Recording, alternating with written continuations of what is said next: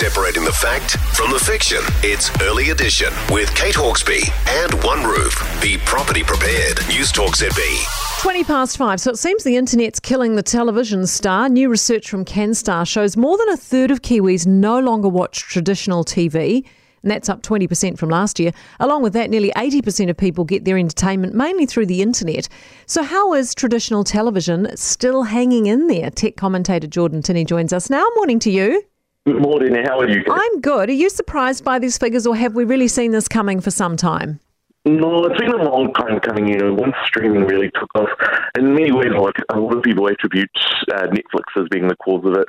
But I think it really started with YouTube, when you could kind of get that entertainment direct without advertising, which I think was a really big part of the equation.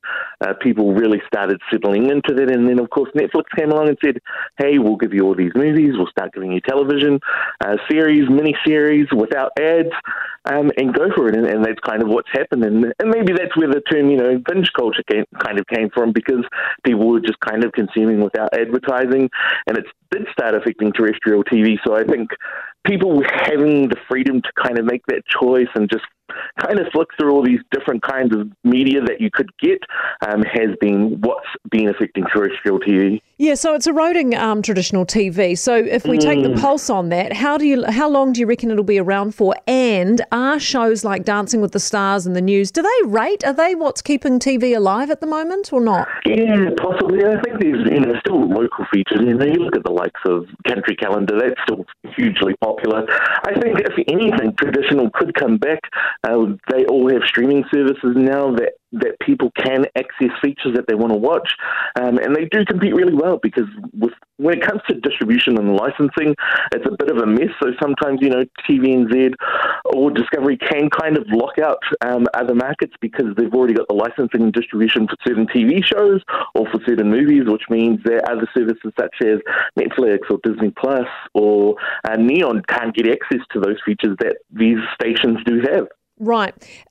People like Sky have a foot in both camps, obviously, Sky, but also Neon. But, should we be still pumping lots of taxpayer money into stations like TVNZ? I definitely think so. At the end of the day, they are our news networks, but they do have to figure out a way to compete, and maybe whether or not that's a way of possibly creating a service where that advertising is removed. Like I said, that's the thing that people have probably initially moved away from. But there may also be a market where people say, hey, I actually want to start watching the ads now. These are the things that keep our TV stations going. I can just use their streaming services. I can go back and watch shows that I missed on previous days using these services. And so we might actually just end up seeing people go back because they just kind of want a different experience compared to what they've been getting through streaming. Yeah, it's an interesting theory. Jordan, thank you very much for being with us. Jordan Tinney, tech commentator. Kate, mainstream TV's gone so woke and left bias that I turn off their endless agenda pushing. They only have themselves to blame for loss of viewers. People are looking for more truth platforms, or at least non-agenda viewing. Yeah, I've got to be honest, I can't think of a single thing free-to-air that I watch, bar the news, which, I have to. I guess I'm paid to watch it. I have to watch it. It's part of my job. But apart from that, which I couldn't get through the full hour of it. I've got to be honest.